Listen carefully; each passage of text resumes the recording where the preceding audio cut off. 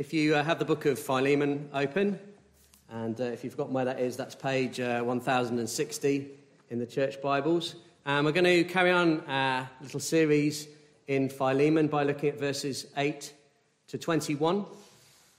And before we do that, I was thinking about, what is it that this part of the letter is saying? It got me thinking about those times, maybe it's just me, I won't ask for any hands up, when you might have just gently dinked another car door with your car door in the supermarket car park, or when you've been trying to get out of parking space and maybe just gently reversed into somebody's bumper, and then you have that horrible little thing of, I wonder if it's done any damage, and if it do I leave a note, or wouldn't it be easier? I wonder if anybody saw me just to go off.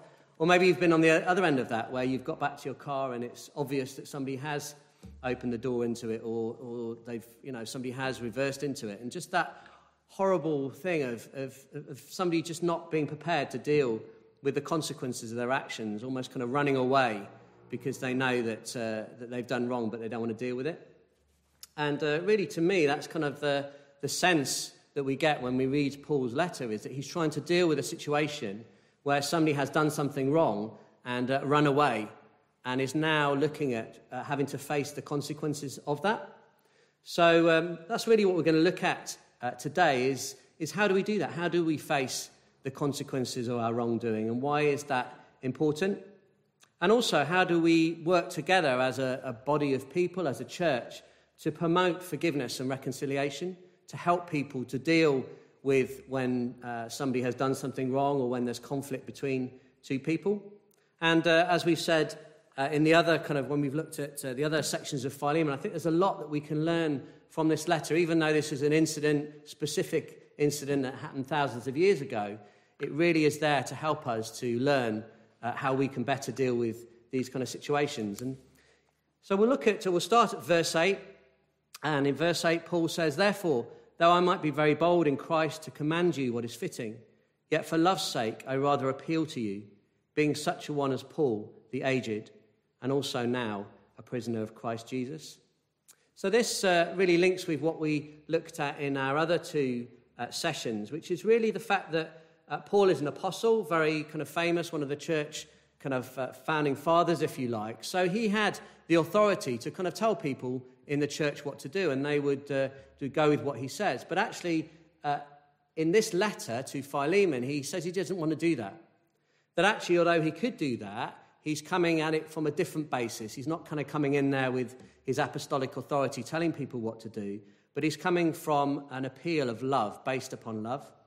And as we saw in the first section that we looked at, he comes and reminds everybody involved that the fact that they are one in Christ, that they're actually family together, that they are friends, that they're co-workers, and that they're fellow soldiers. So whenever they're dealing with this issue of conflict and wrongdoing, they need to remember that before they approach trying to sort it out.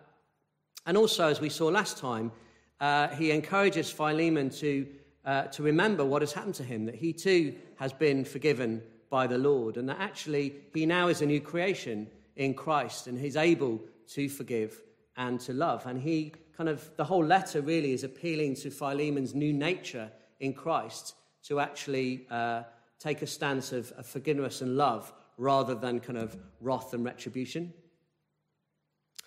So what is he appealing him to? He says that I appeal to you. So what is the appeal about? Well, we see that in verses 10 and 11. And it centers around a guy called Onesimus. So in verse 10 it says, "I appeal to you for my son, Onesimus, whom I have begotten while in my chains, who once was unprofitable to you, but now is profitable to you and to me." So he's appealing on behalf of someone else, this guy called Onesimus, who he has begotten in his chains. Is someone that has become a Christian. Paul talks about almost becoming a father to people that become Christians through his ministry, and Onesimus is one of those people.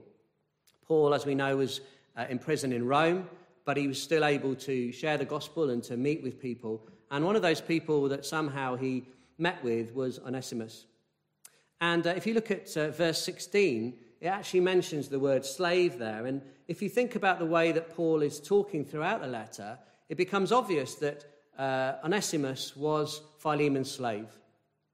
And in those days, slavery was very common. They reckon that maybe 30 to 50% of people were slaves at that time. Not slaves as maybe we have in our heads in terms of kind of downtrodden and kept in chains, but actually throughout society doing some very important and skilled jobs. A lot of the work that was done by those in those days, even doctors and teachers, was done by slaves. So it was a kind of a common thing in those days for people who were rich to have slaves. And it looks like Philemon was rich and did have at least one slave. But if we look at verse 18, it seems clear that Onesimus actually was a runaway slave. It seems as though he may have stole some money from Philemon and then run away to Rome, as many slaves did, trying to lose themselves in all of the people and the bustle and the hustle of Rome. So it looks like this is what's happened. So Philemon lived in Colossae, and as we saw in last week, was quite a wealthy man, had a church who met in his house, and Onesimus, for whatever reason, decided to steal money and to run away. But actually ran away to Rome, and there he met Paul. And if you look at what Onesimus' name means, it actually means profitable. And this is why I think Paul makes that reference to it in verse 11. He says, he once was unprofitable to you, but now is profitable to you and to me. And what he actually does is he uses Onesimus' name to say, this guy here did you wrong. This guy here, maybe he wasn't a very good slave before he ran away, or maybe he's referring to the fact that he did run away and stole from him. But at one point, he was unprofitable to you. At one point, he lost you money. He cost you money. But actually, he's changed. He has met with the Lord Jesus. He's become a new person. And now he's profitable, not just to me, because he's helping me with the gospel work in Rome, but also he is profitable to you and to the church if you will reconcile and deal with what's happened.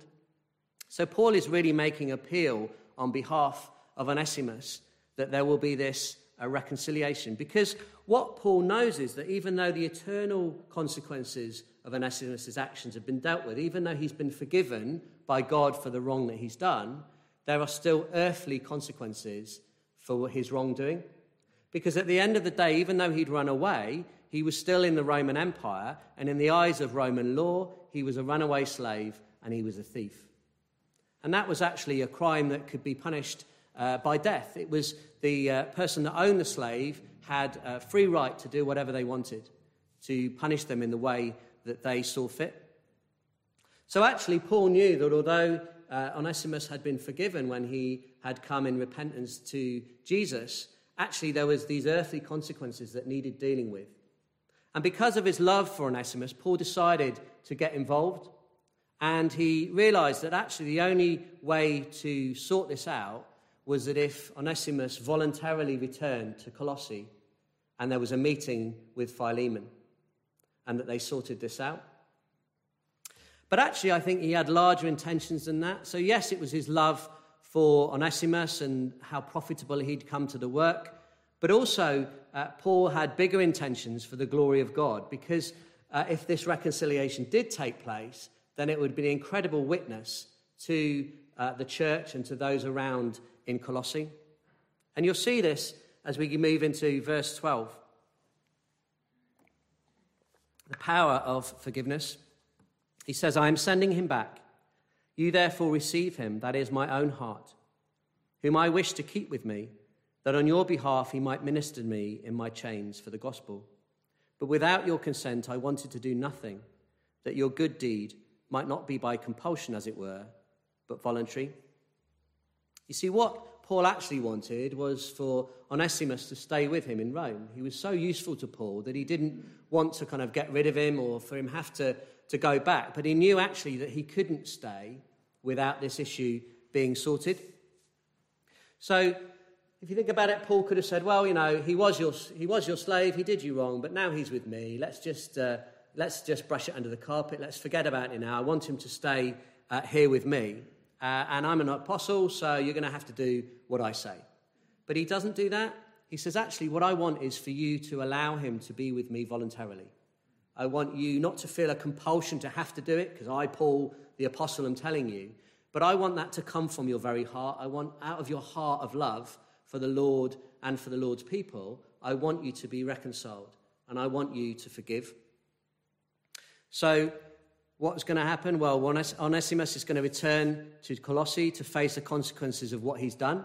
Now, he could just have gone back on his own, but in those days it was dangerous for runaway slaves to travel on their own because there were people who were sort of paid bounty to catch runaway slaves. So it's believed that Paul actually sent him back with another worker called Tychicus, who was returning to Colossae with the epistle to the Colossians. So these two would go and there would be a letter to the church, but then there would be this specific letter to Philemon about Onesimus.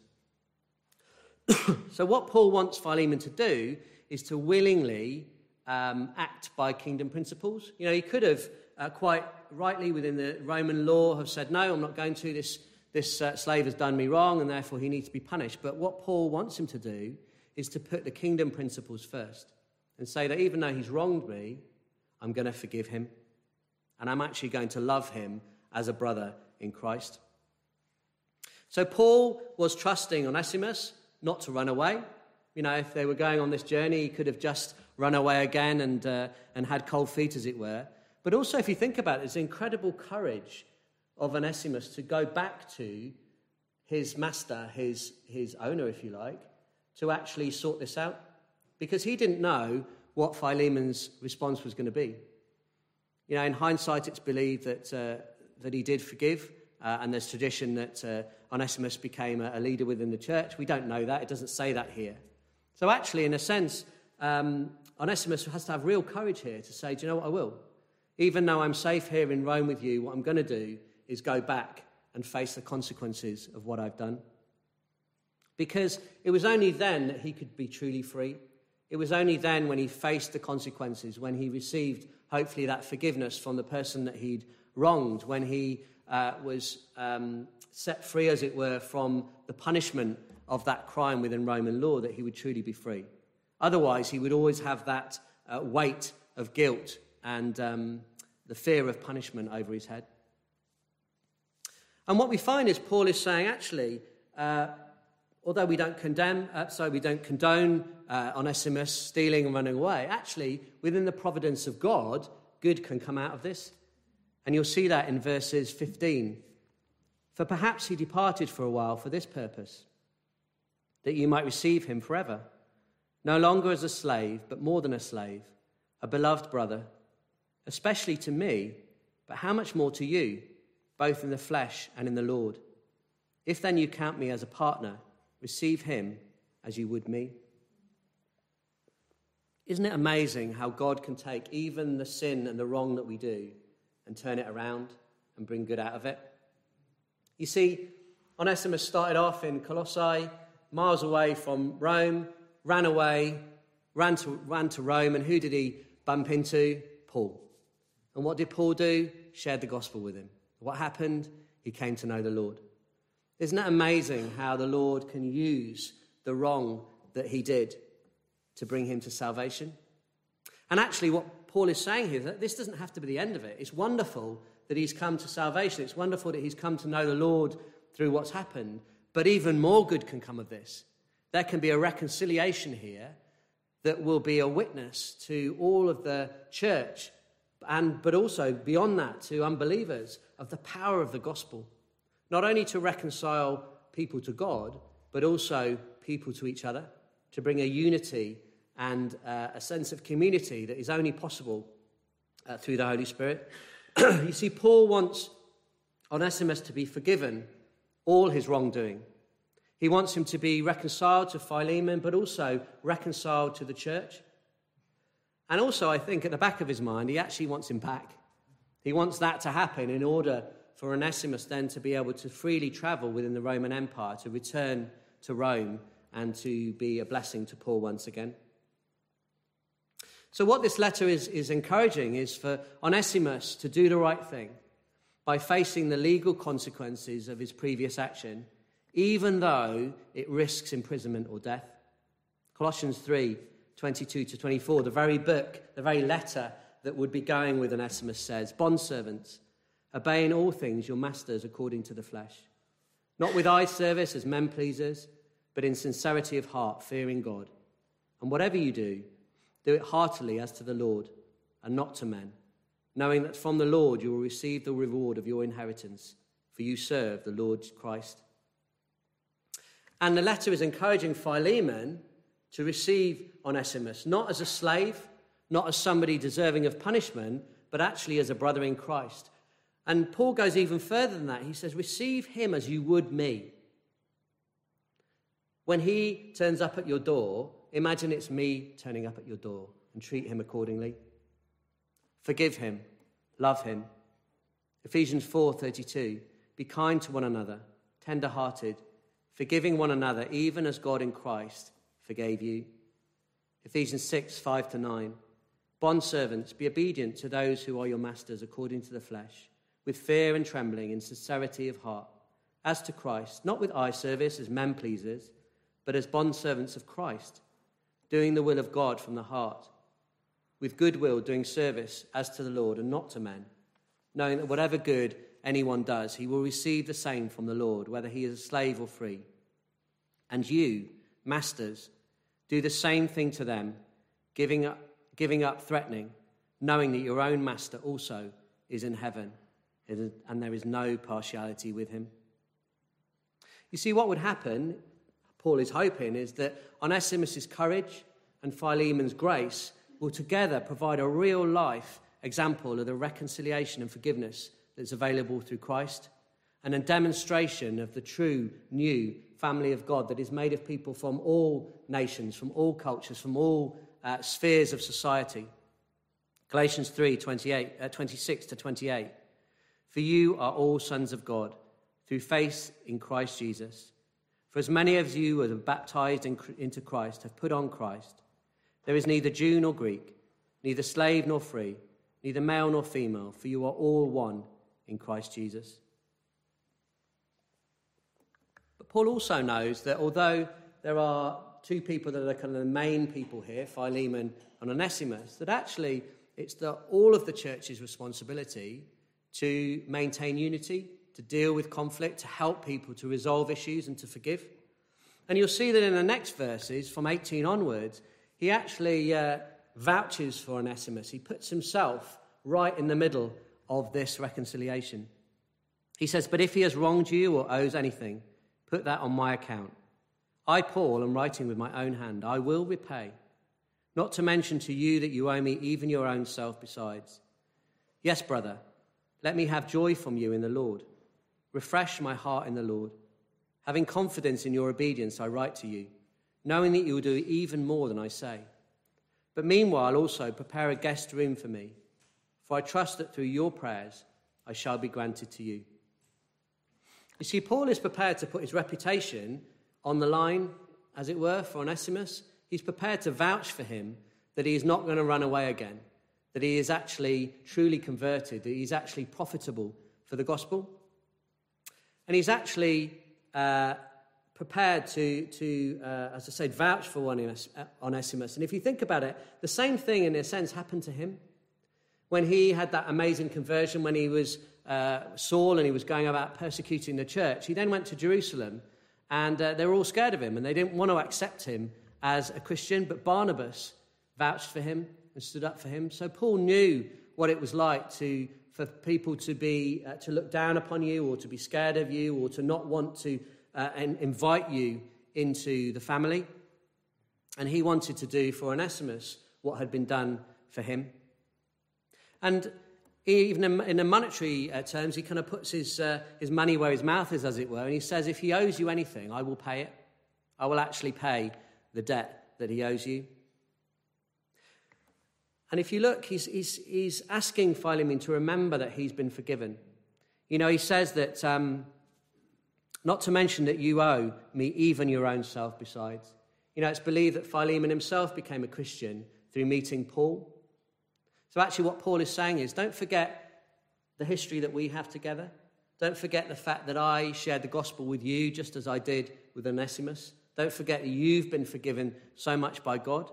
And if you've been forgiven, how can you not grant forgiveness to someone else? And what Paul is saying there is that if this reconciliation takes place, then what an amazing blessing it will be to you two, but also to me. What an amazing thing it will be for these two people that I regard as my sons to be reconciled together. And what an amazing witness that's going to be, but also what an amazing testimony it is to the change that has happened in those two people, that they go from being master and slave to actually being brothers in Christ. And I think that's what he's referring to in verse 21 when he says that knowing that you will do even more than I say. I think that's Paul's little kind of encouragement there to say, don't just forgive him, but actually set him free. Set him free from being your slave so he can truly be that brother in Christ and take his place within the church.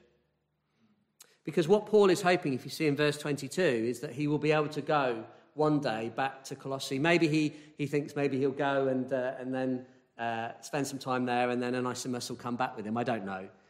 But actually he wants to go and he's praying to that end and he's hoping that Philemon is also praying that one day he'll be able to go there and to see this amazing reconciliation for himself. So what can we say in conclusion? Well, I think from my reading of Paul's letter to Philemon, it's just an amazing real-life example of how to deal with conflict. Yes, conflict within the church, conflict between brothers, but I think also has things that we can use in our everyday lives, whether that's with our family or our neighbours or work. It really teaches us to approach conflict on a personal level, to try and get away from setting up sides and setting up barriers and boundaries and to say, look, what is it that you have in common? What is the common ground here that you can meet on? And it also teaches us why we should forgive. You know, what happens when we don't forgive, how much bitterness and grief it causes us, even physical illness, mental illness, division comes from not forgiving. And it's a real-life demonstration of how forgiveness and reconciliation can build and mature the body of Christ. You know, if there are conflicts and unresolved issues in the body of Christ, then that just brings places where the devil can get a foothold, where division can come. But actually, if we can resolve these issues, how amazing is the body of Christ? To think that people who are so different in character, so different in background, in culture, maybe even social status, can come together with one purpose and one heart. It is an amazing thing, and it's something that only can happen by the work of the Spirit. But also, it's an amazing picture of us returning to God. If you think about this, if you think about Philemon as God the Father, if you think about Onesimus as someone who has done wrong and has run away and is now in hiding because he's scared of punishment. But actually, Paul comes to mediate, to bring them back together. You know, Luther said that we are all God's Onesimuses. You know, do we trust in the character of God? Just as Paul trusted in the character of Philemon, trusted in his forgiveness, trusted in his mercy, do we trust in the character of God, that if we go to him in repentance and faith, that he will be merciful towards us? And do we trust in the mediating and the saving work of Jesus? Do we trust that just like Paul, he is there speaking on our behalf? And more so, so much more so, that he has done all that's necessary to bring that reconciliation, that he is our reconciliation. So this is a letter, I think, that is written to all of us. To whatever circumstances you're in, there is something here for you. Maybe tonight you need to know the forgiveness of God. Maybe it's actually God that you're running away from. Maybe it's actually God that you're hiding from. Maybe it's your sins. It's the wrong that you've done towards him that you need forgiveness for. If that is you, then listen to this. 1 John 1, verse 9. If we confess our sins, he is faithful and just to forgive us all our sins and to cleanse us from all unrighteousness. Make a note of all the alls in there. There is nothing that you have done. There is nothing that you are that means that you are outside of the forgiveness and the reconciliation of God. Jesus has done everything. Trust in him. Trust in his work to mediate, to save you. Be reconciled to God today. It doesn't depend on you and what you do. It depends on Jesus and what he has done.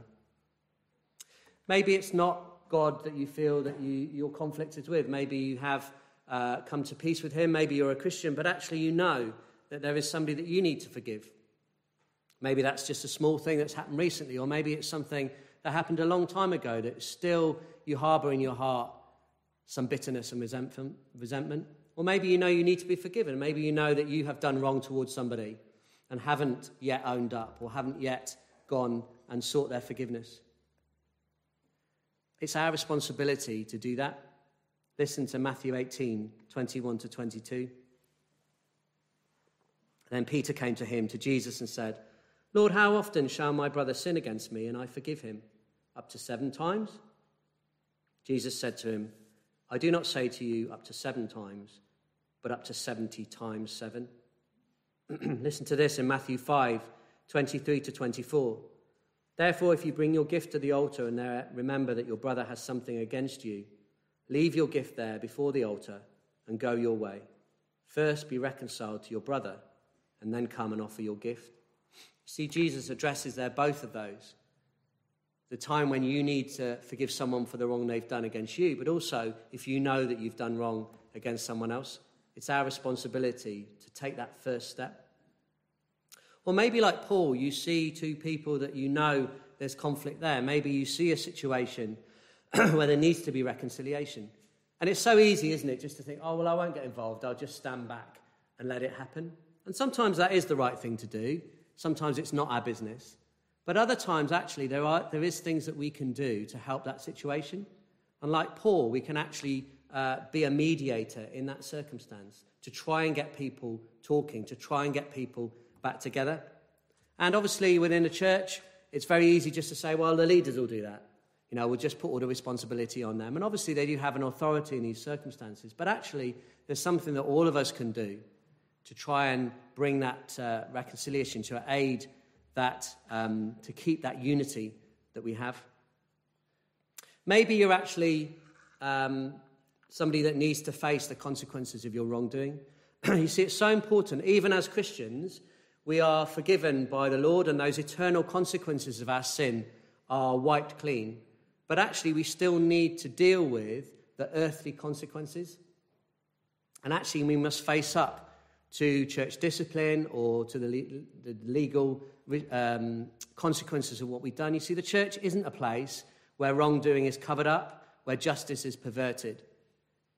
Yes, it's a place where people find forgiveness, where sins are wiped clean, but it's still a place where we have to be open and honest and face the consequences of what we've done. But actually, again, as a church, we can help people to do that.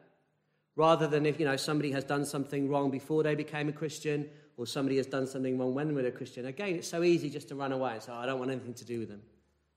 But actually, we need to help them to face the consequences. We need, if it's appropriate, to stand with them as they do that, and to help them to do that as Paul did with Onesimus.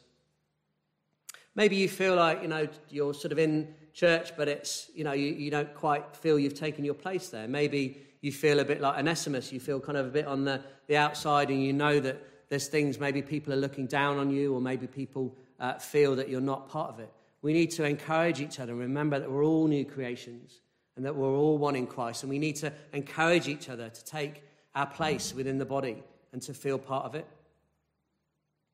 There are no second-class citizens in the kingdom of God. And finally, it's a challenge to churches that are affected either by current or historical unforgiveness. Maybe issues of division or disunity, that actually we're called to seek to maintain the unity that we have in Christ, that it's not good enough just to let these things fester, that actually we need to address them in order to maintain that unity. Listen to Ephesians 4, verses 1 to 6. I therefore, the prisoner of the Lord, beseech you to walk worthy of the calling with which you were called, with all lowliness and gentleness, with long-suffering, bearing with one another in love, endeavouring to keep the unity of the Spirit in the bond of peace. There is one body and one Spirit, just as you were called in one hope of your calling, one Lord, one faith, one baptism, one God and Father of all, who is above all and through all and in all. Amen.